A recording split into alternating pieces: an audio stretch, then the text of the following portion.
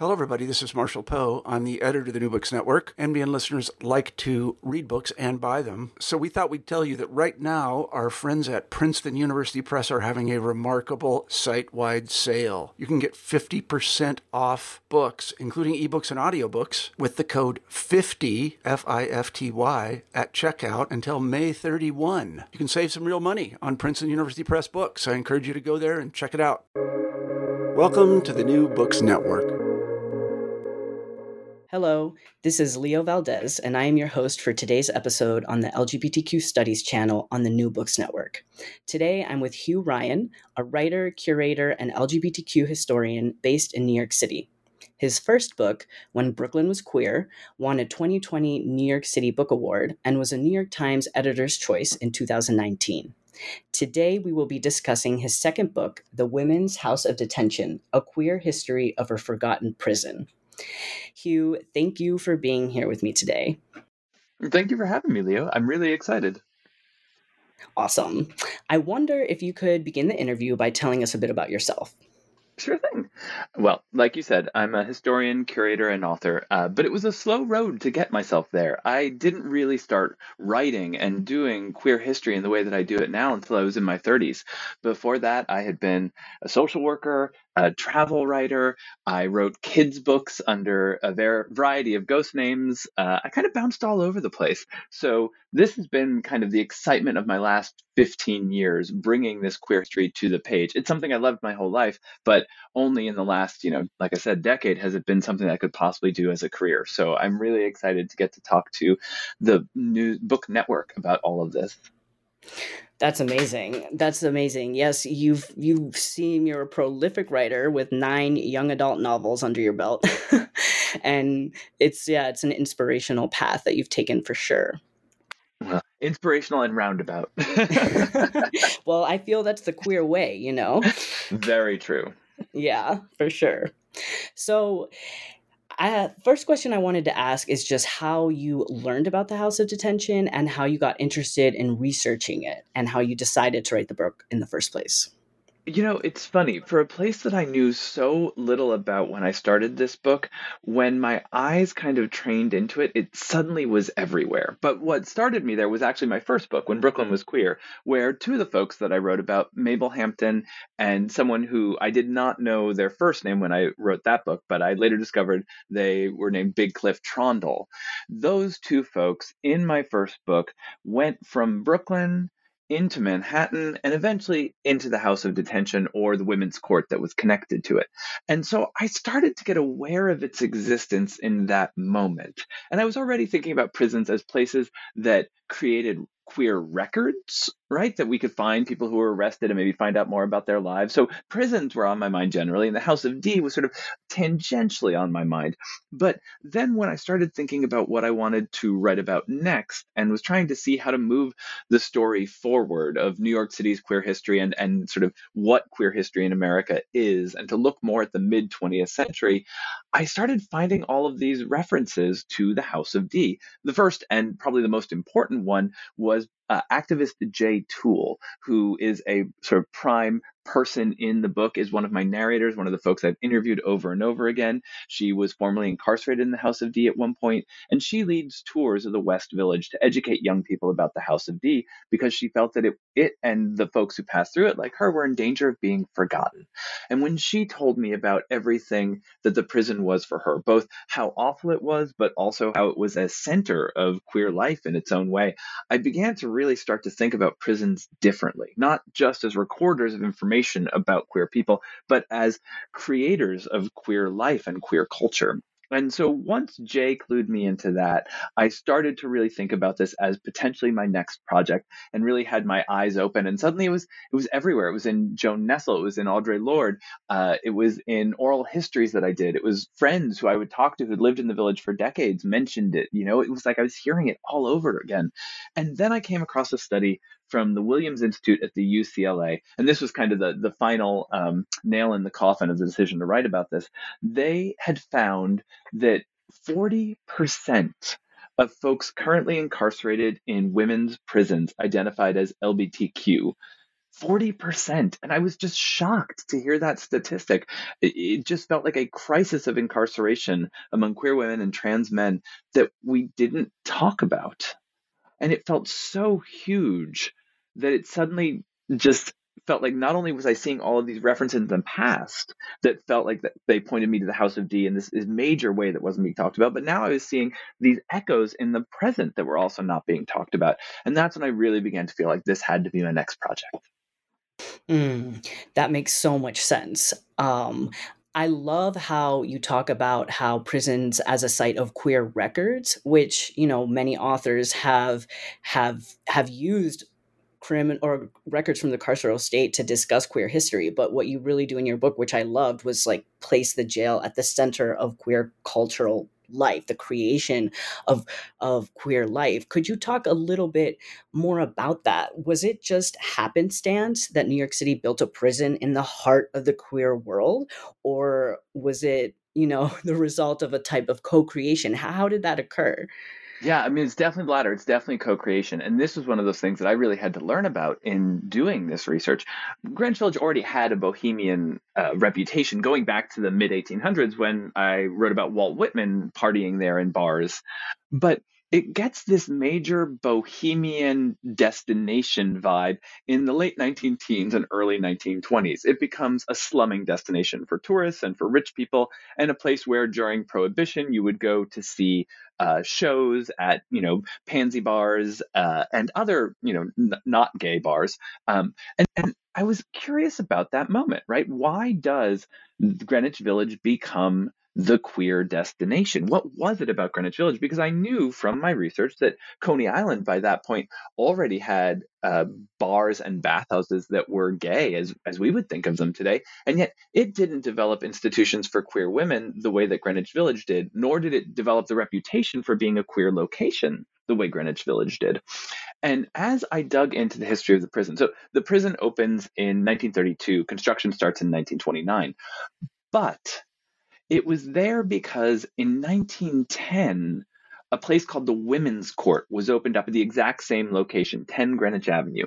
And the Women's Court was a court for women arrested at night for prostitution or intoxication, these crimes against the public order for which men were never arrested.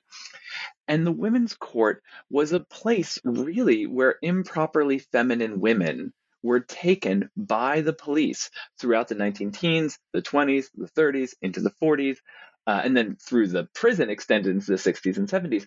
So at the exact moment where Greenwich Village starts to get this reputation as a place you come on a slumming tour to see wildlife, to see queer sexuality, to see these drag shows, to see strange people on the streets, and to see bohemians, it was also a place where women and trans men and non-binary people, though they were not using the language generally at that time, were being brought by the cops for bucking the conventions of gender. Right? And those two things, I was like, well, they've got to be tied together, right? How could they not be?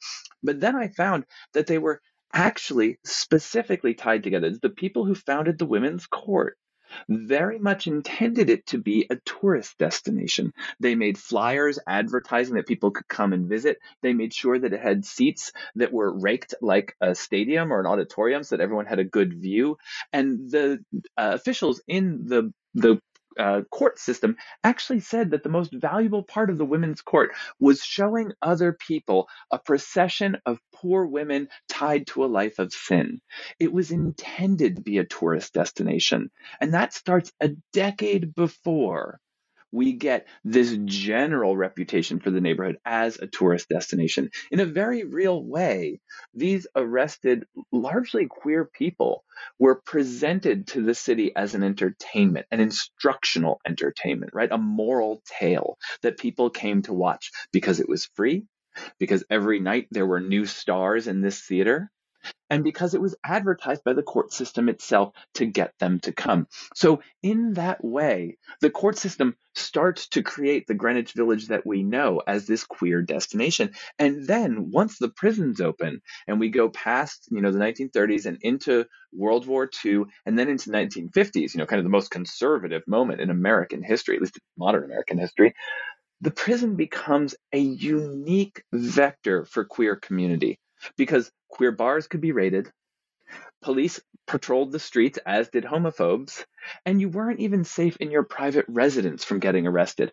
But no one could shut down the queer people in the prison because the government was the one bringing them there. So the court system creates the village as a queer destination, as a place to come see queer people, so as a destination generally. And then at the time when the government is repressing most sites of queer community, it cannot repress the prison because it is creating it. Wow. Yeah, when I read that about the women's court and about people coming and sitting in the audience, for lack of a better word, it was just horrible. People using the suffering of others as a spectacle and as a form of entertainment. It really drove home, those connections there, not just slumming in terms of, a site of tourism, but, the actual women's court and seeing people come in and be tried and everything. That was remarkable. Yeah, it's moral tourism, really. And it still continues to this day. I mean, there are still places. I mean, think about how many people have been watching the Amber Heard Johnny Depp trials, right? We still treat trials as a kind of entertainment. That's true. That's very true. Yeah. So building off of that, you talking about the prison, starting being found in 1929 and closing in 1974. That's quite a tumultuous period in U.S. history. And also, when I was reading your book, I thought a lot about Boots of Leather, Slippers of Gold. And, because that book also talked about lesbian life and the kind of lumpen, as you refer to them in the book, that were the backbone, of gay liberation. So I was wondering how you see your book changing the way we think about queer history, and you calling the jail a vector, the site of queer culture and cultural building, because, as you say, you can't shut down this prison like you can a bar, so how do you think that putting a jail in the center of queer history changes our perception of the past? Well, I hope it does it in a couple of ways. One is that I think that by putting the jail at the center of queer history, it starts to politicize this history in different ways, right? When we have Stonewall as the heart of it, which is still, an important moment, and the jail is actually 500 feet from the Stonewall Inn. The folks inside rioted during the Stonewall riots, right? They participated. When we just see the bar as the center of that history, it gives us a very narrow slice, a very particular set of people who were there, a very particular set of issues.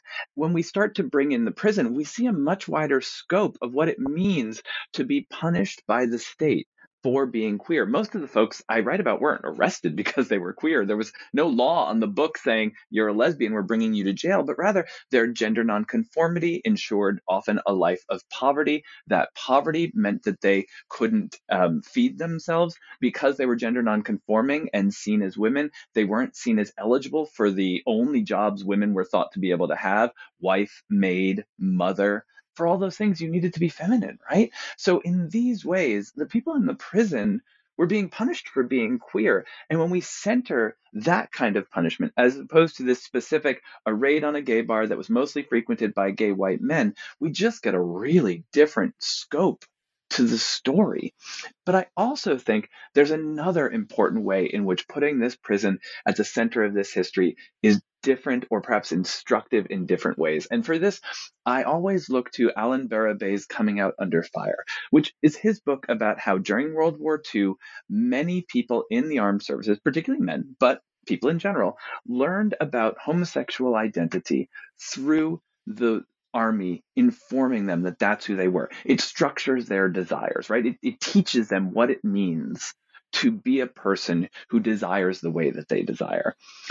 The prison and the court system does that for women and trans men starting much earlier, at least as early as the opening of the Women's Court in New York City in 1910. But I would say even before that, in the earliest stories of the folks I see who passed through the House of D, they understood their desires, they understood their gender identity, but they didn't necessarily understand that they were quote unquote homosexuals, that this was a negative thing, that it was about sexual desire, that it was disconnected from the body and lived entirely in the mind, right? If we look at the ways in which prisons both punished people and informed people about what their gender identity and their desires meant, it can actually show us how we transition America from a 19th century queer culture in which there's an idea of kind of a third sex model, right? Homosexuality doesn't really exist. Instead, all recognized queer people are seen as folks who violate gender norms and are probably physically different as well. They're a third sex. As we incarcerate more and more of those people, the court system begins to differentiate out who they are through eugenic science, which is the same way that it starts to differentiate out different kinds of prisoners, right? So we get fingerprinting and Bertillon measurements and all of these ways of tracking the biologically born bad categories of various criminals. That system is the same system that gets applied to queer people, and particularly queer women and trans men, and teaches them who they are. So I think that when we put the court at the center of this history, it helps us to understand in a really granular way how we move from a 19th century model of sexuality and gender identity to a 20th century model. Wow, that's really fascinating, Hugh. Thank you for explaining that. That's really interesting, and I think this speaks to my next question, which is about two questions. It's a two-part question. First, building off of what you just said, thinking about how what you just said informs our understanding of trans history and our growing understanding of trans history. So that's the first question. And the second part to that is in the first sentence of your book, you have a great quote, and I'll read it. And you say, I use the word queer in a materialist rather than identity-based way to refer to the broad collection of people whose sexual and gender expressions were not normative in their time. I think maybe both of those are related. But first, what you said, moving from a 19th century model to a 20th century model and the prison being the structuring element there, how does that relate to trans history, of which you are in deep conversation in your book? I mean, I think it relates very directly because a lot of times I think people get caught up in this argument when we go back before World War II of like, was this person really gay or was this person really trans? As though there is an answer, which I don't think in many cases there are. I think they dealt with a different system that informed how they thought about themselves differently. And we need to be taught an entirely new system. As that system is being taught, it's very much focused on a rejection of this 19th century system, which is all about gender. Instead, we're moving into a very homosexual system in the 20th century.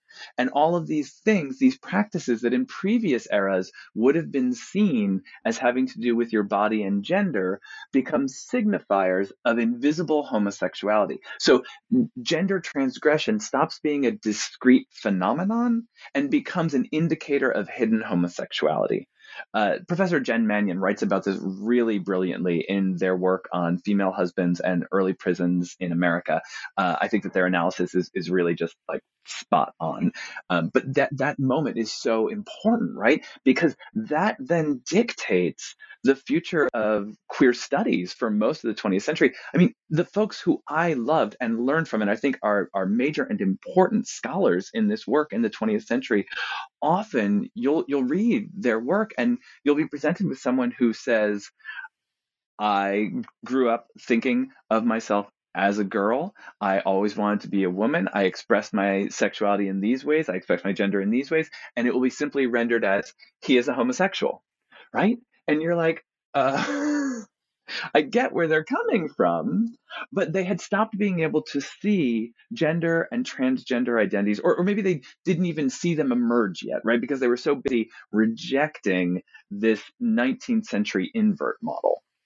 So in that sense, I think that what this system change sets up for queer studies is an invisibilization of trans people and trans desires and trans identities in this early formative period when we're doing the first gay histories, which then leave those of us who grew up in reading those histories with a skewed idea about transgender history, right? Because we've been taught to see all of these things as indicators of hidden homosexuality.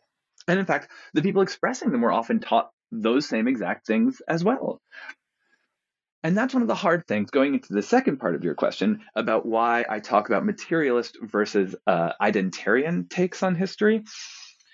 If you can teach someone that their identity is something different, and then they take it up and believe it, what does that say about identity as a permanent basis from which to do history? For me, it says that it's a very weak one because it could change at any moment. And in fact, someone's expression of identity may not, in any given circumstance, be true because they might feel pressured to express something that isn't true, or it may change 10 years later. And so when I talk about doing materialist history, I am using the word queer to talk about a non-normative sex or gender practice in the cultural context in which it happens. I am talking about people who undertake those activities or express those desires as queer. But I'm not going to say that that specifically means their identity with this, that, or the other. Very often. Sometimes with specific cases, I will say, we can see from all of this evidence, it seems like this person thinks of themselves the way a trans man today might think of themselves, or as a bisexual woman might think of themselves. But I really want to focus on behaviors, expressive modes of speech, and other quantifiable things, not internal identity, which is so shifting and hard to specify. And that was something I really learned looking at the work of Jules Gill Peterson, who I think is so good on this. And her Histories of the Transgender Child, I think, is just brilliant. Totally agreed. Agreed with both of those shout outs. Jules Peterson, History of the Transgender Child, and Jen Mannion, Female Husbands. Absolutely. This is a great conversation, and I loved your answers. And you just remind me how we're in some ways, I guess, relearning maybe to see gender as social primarily, and even identity as social, and that makes sense, in terms of it changing. And I wonder too, I'm just throwing this thought out there, but just how maybe one of the flaws of our communities, the LGBT community, is perhaps this need to find or to ground ourselves in an innate understanding of ourselves or of our identities or orientations, and that sometimes gets us in trouble, both in the present and as we look for people like us in the past. Go ahead. Yeah, I was just going to say absolutely, because I think so often that immediately goes back to biology in some way, right? And sort of like, I can't help it, so therefore I deserve rights approach. And I don't like that premise, right? I don't think I deserve rights for things that I cannot help being. I deserve rights because what I am is what I choose to be, and no one else has a say in that, so long as I'm not hurting someone else. So I agree. I think it leaves us in a weak position very often. Absolutely. Yes. So talking more about the transmasculine people in your book, like Big Cliff, and others, there's this sometimes assumption that I've seen held that transmasculine people are not the subjects of physical violence in terms of gender nonconformity, because pants are, you can move around with pants more than you can a dress. Now, what was, taking this question, what kind of violence, if any, but I know that they did because I read the book, but what kind of violence did transmasculine people experience? And how did they show up in the archive? And what did you learn, I guess, throughout your research that maybe surprised you? Yeah, I mean, absolutely.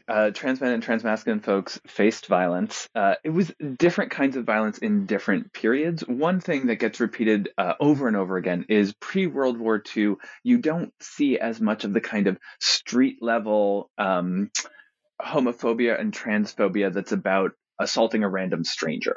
You see a lot more people who are in some way in community with people getting assaulted. So by family, by friends, by people they may be having sex with or working with. So we see these transmasculine figures who have a place in community, but are also abused by it. So often by the family, really. You see this a lot, that young trans men in these records or transmasculine folks find immediately that they become a source of constant focus for their family. Their behavior is always wrong. It is always being punished. And then they're being driven to be truant, say, or to act out or to run away. And all of those things are things that your guardians could have you put in jail without even a trial, right? A wayward child, the first waywardism laws in New York State only applied to young women and girls.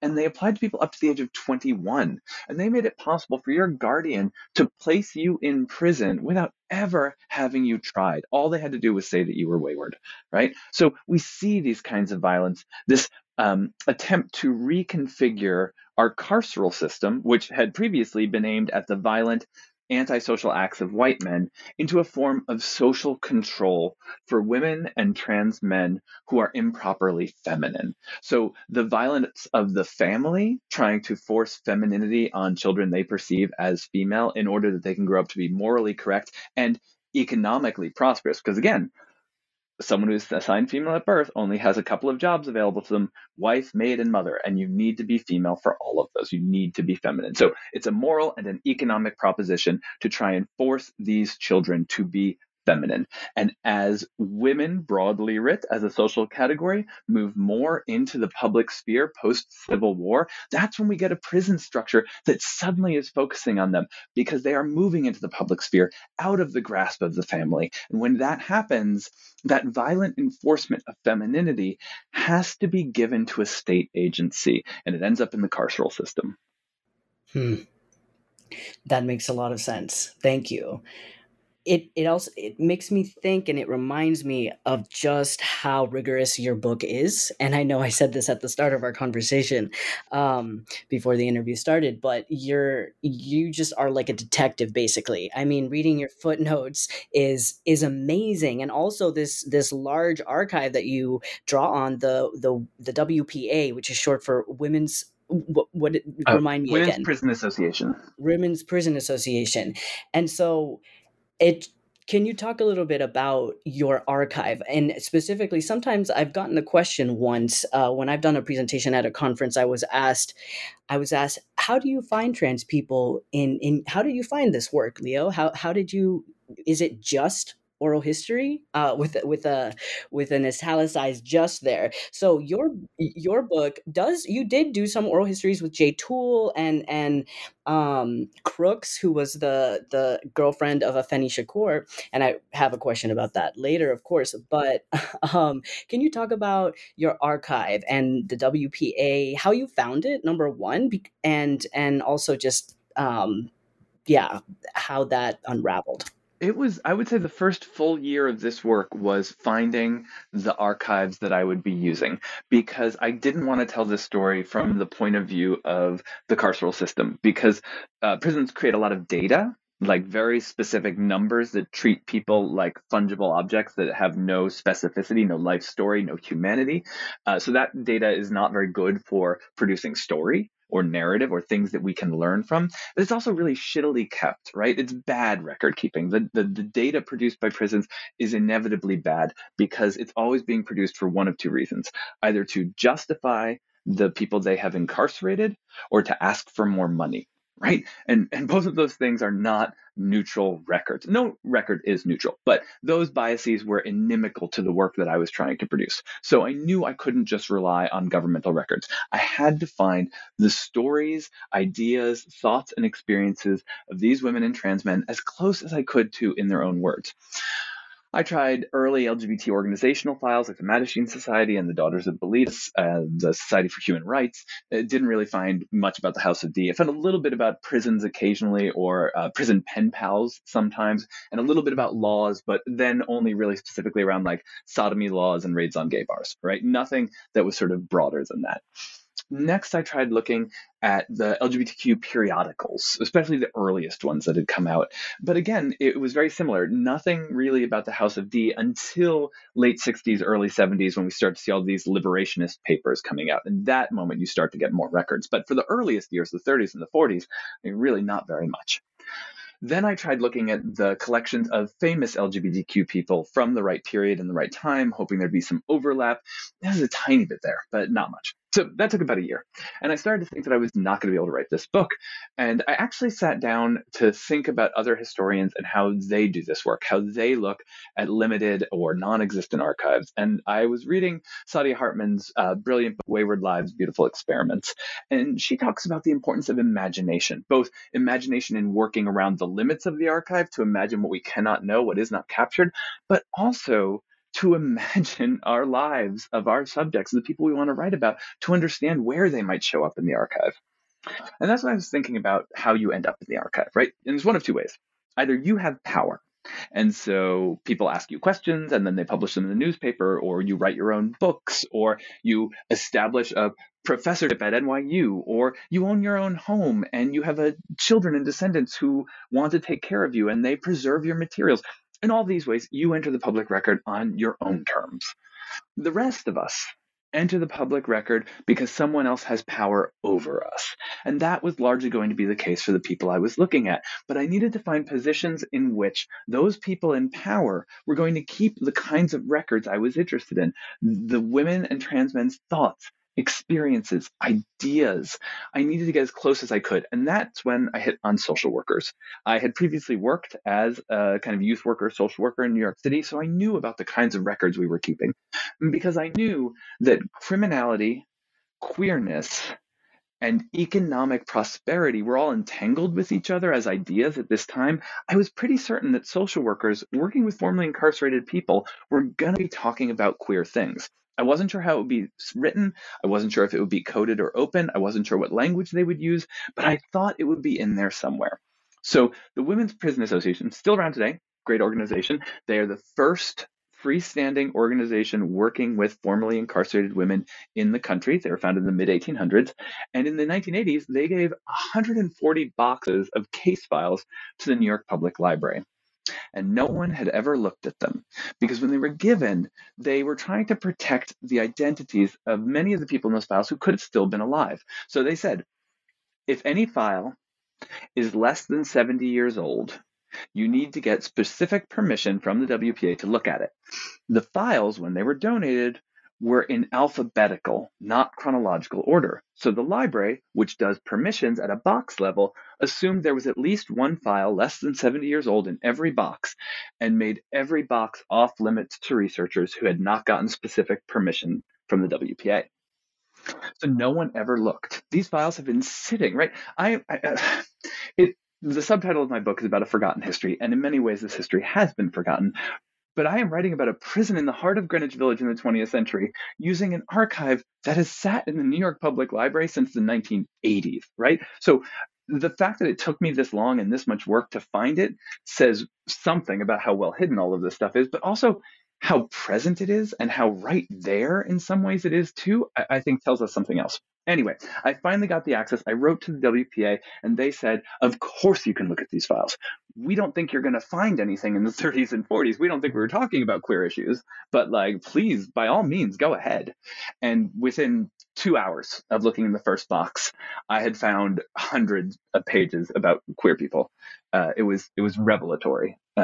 And Big Cliff Trondle, who we mentioned earlier, I'd found part of his life story up through 1917 when I was writing my first book, and I found the rest of his life story in these files. It was an incredible moment. I found hundreds of queer people in these files, and I never even made it through all of them because this pandemic happened, got in the way. Right. Wow, that's absolutely incredible, Hugh. That's incredible. I'm so glad that you were so persistent in looking for records for the House of D and that you finally found them because they are remarkable records. I mean, there's so much detail and there are a lot of people who speak with their own words. There are some moments where people say, I've always felt like a boy. This is my name. And in fact, in one case, they refused to give the judge their birth name. right? I don't know if you know who I'm talking about Yeah, because, Big Cliff Trondle. oh, He that was Big refused Cliff, to give his right? birth name. He refused to change into a dress. He refused over and over again. He kept asking. He wanted to write to Woodrow Wilson to request the ability to be addressed under the gender he thought he should be. It was incredible to watch these people fight back and then to capture it in their own words. To have these files have like love letters that they had written, college transcripts, high school poetry. I mean, the stuff that you almost never see from people who aren't already famous. Yeah. Yeah, that's one of the reasons that they're so incredible. So, in terms of the other interesting archives that you used, you did some very interesting oral histories that you talk about in your last chapter, especially, and even in the epilogue. And I think one of the ways that you used oral histories was to connect the Black Power movement and the gay power movement together. Could you talk a little bit about those connections? Yeah, absolutely. When I was doing this research, one of the things that really struck me was that the prison was right next door to Stonewall. And that if you look at the accounts of women who were involved in the Stonewall riots, they over and over again point to the prison as a place where people rioted. That in fact, women on the inside set fire to their belongings and threw them out their windows while screaming, "Gay rights, gay rights, gay rights." So I knew that the prison was part of the story of Stonewall. As Jeffrey Masters, the great podcaster for Advocate, once said, it's like I turned the camera slightly and suddenly a whole new scene opens up. That's what it felt like. So I knew that these stories went together. And I knew from talking to some of the folks involved with Stonewall, like Jay Toole, that part of the history of Stonewall that is so important that we have forgotten is how many people were there, the variety of folks who were involved. And so I started to look into the stories of folks like Martha Shelley and Rita Mae Brown, women who were active in the gay rights movement, who were on the ground of Stonewall at that time. One of the first things I started to notice was that they formed the Gay Liberation Front in order to protest in support of the Black Panthers in the Women's House of Detention. And suddenly it was like, just like when I realized on the map that the prison and Stonewall were right next to each other, suddenly two timelines came together for me. And I realized that the Stonewall uprising happened at the exact same moment that two of the queer Black female leaders of the Panthers, Joan Bird and Afeni Shakur, were in the House of Detention. And suddenly I started to look at their experiences and put them into this conversation. And what I found immediately was that both of them were queer. And that Afeni Shakur herself was very actively working to connect the gay liberation movement and the Black Power movement, in part, as she said to some folks who were involved in the Gay Liberation Front, because she saw queer people protesting the prison from her window. What she didn't mention there was that she'd also met her girlfriend in prison, and that it was with her girlfriend Crooksy that she was also pushing for more collaboration with gay liberation, and that she was herself getting involved in the queer community.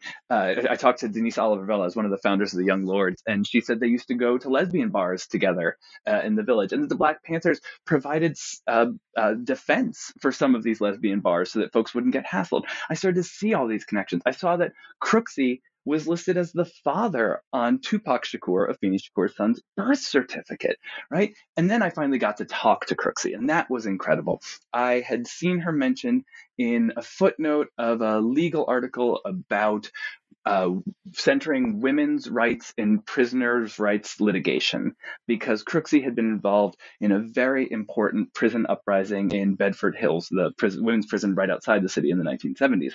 It took maybe about 2 years of speaking with her daughter before we were able to finally get in touch, because Crooksy, who unfortunately sadly passed recently during the COVID epidemic. But up until then, she was like a powerhouse. She was always on the move, really hard to get a hold of. And we finally got to sit down and talk for a couple hours one Christmas, and it was incredible. She told me all about their time in the prison. She told me about being at the courthouse when the Panther 21 were found innocent, largely because of Afeni Shakur's self-defense. She acted as her own lawyer and the lawyer for the Panther 21, and she's largely recognized as the person who got them free. All of this, Crooksy told me, and Crooksy told me all about her experiences in Brooklyn before it was gentrified. And it was really incredible to get to hear this story, because I think we know the story of the Gay Liberation Front, to some degree, some of us, and we know the story of the Black Panther Party, again, to some degree, some of us. But the intersection of those two almost never gets talked about. And I think just like we talked about earlier, when we put the prison at the center of this history, what we start to see are the ways in which so many of these liberation movements are connected by the forces rallied against us, and by the fact that those of us in these movements are the same people, right? The Black Panthers and the Gay Liberation Front are the same people at times. Of course, there's still homophobia, and there is still racism, and there's still transphobia in all of these movements, but the connections are real and worth exploring. Absolutely. Absolutely. And I think your detective work is just remarkable. And I'm so grateful that you've done all of that. And yeah, even you mentioned that the split between the Gay Liberation Front and the Gay Activist Alliance were over these issues of Yeah, race over the Black and Panthers, the sexuality. Gay Activist Alliance did not want to support the Black Panthers and protest the prison. Yep. Wow. It's definitely something to reflect on and keep reflecting on. I think there are a lot of scholars right now too looking at these intersections, and I think we'll continue to learn more, and that'll certainly change how we look at the past and at the linkages between these movements. So, Hugh, I have one final question about the book. Um, I just noticed, and I really liked how during several moments of the book, you make an explicit connection to the present day. You talk about the Supreme Court case, which said that transfers were punishment, but that they were still legal. For example, after the Attica riot, and you make these, explicit references to abolition as well. So, why was it important for you to do that? Two reasons. One, because, as I said earlier, I wanted so much of this book to come from the perspective of the people who were entangled in the criminal legal system, who were caught in the House of D.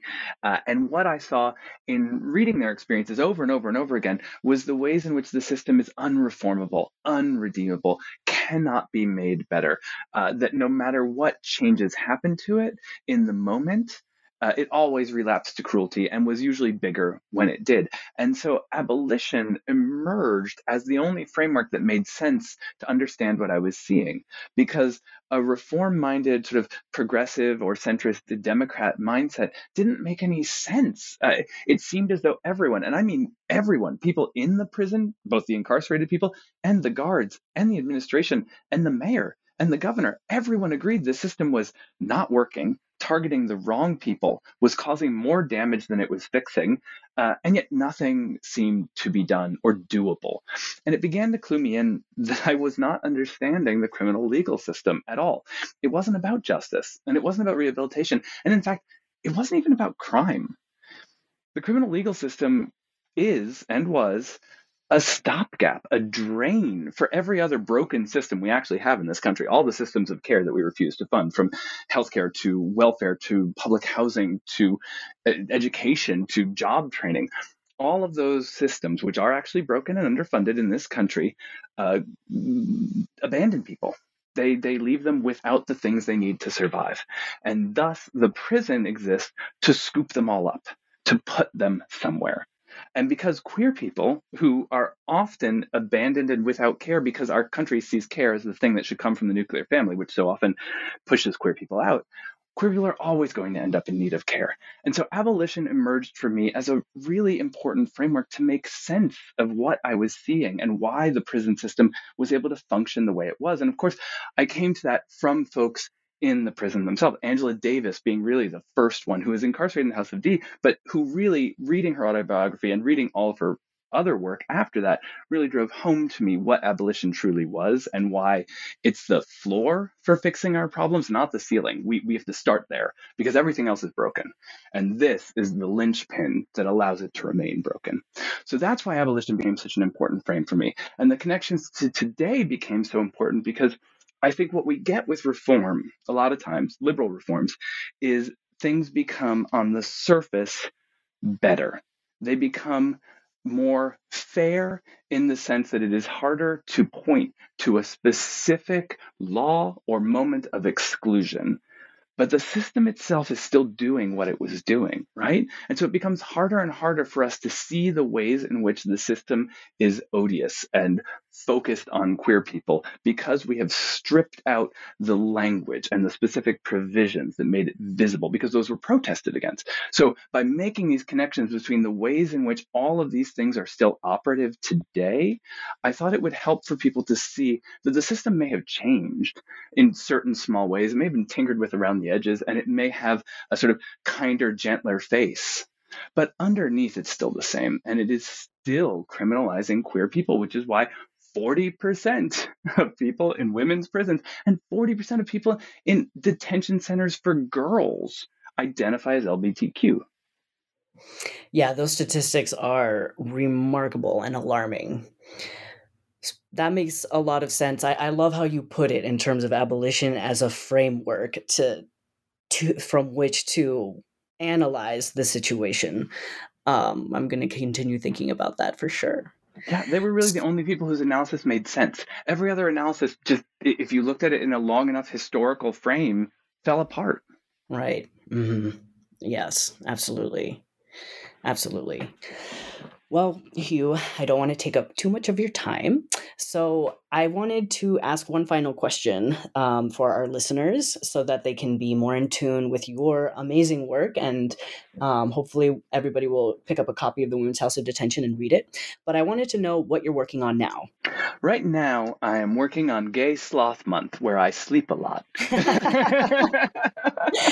Oh my goodness. I love that. And I wish you the best with that. Thank you. Thank you. I think that, though, honestly, my next project is going to be a look at the Lower East Side, particularly post World War II through the dawn of the 2000s, and trying to analyze why it created the kind of social space that allowed for artistic and political experimentation, ranging from the avant-garde new lesbian theater of the Wow Cafe to the political analysis of the Latino folks who were involved with the Real Great Society. What was it about that neighborhood that allowed both of these things to flourish there, and so much more? I'm always interested in looking at queer life through an urban studies lens.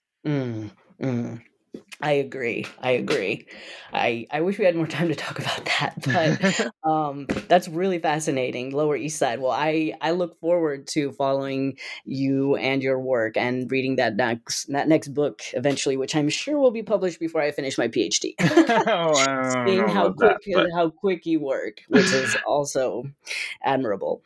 Well, thank you so much. This was a really fabulous conversation, and you know how much I respect your scholarship, and I'm so excited to see what your work comes with. And I just love being in conversation because I think the work you're doing is so important, and I like that you're putting my work in conversation with your work and with trans and carceral histories generally.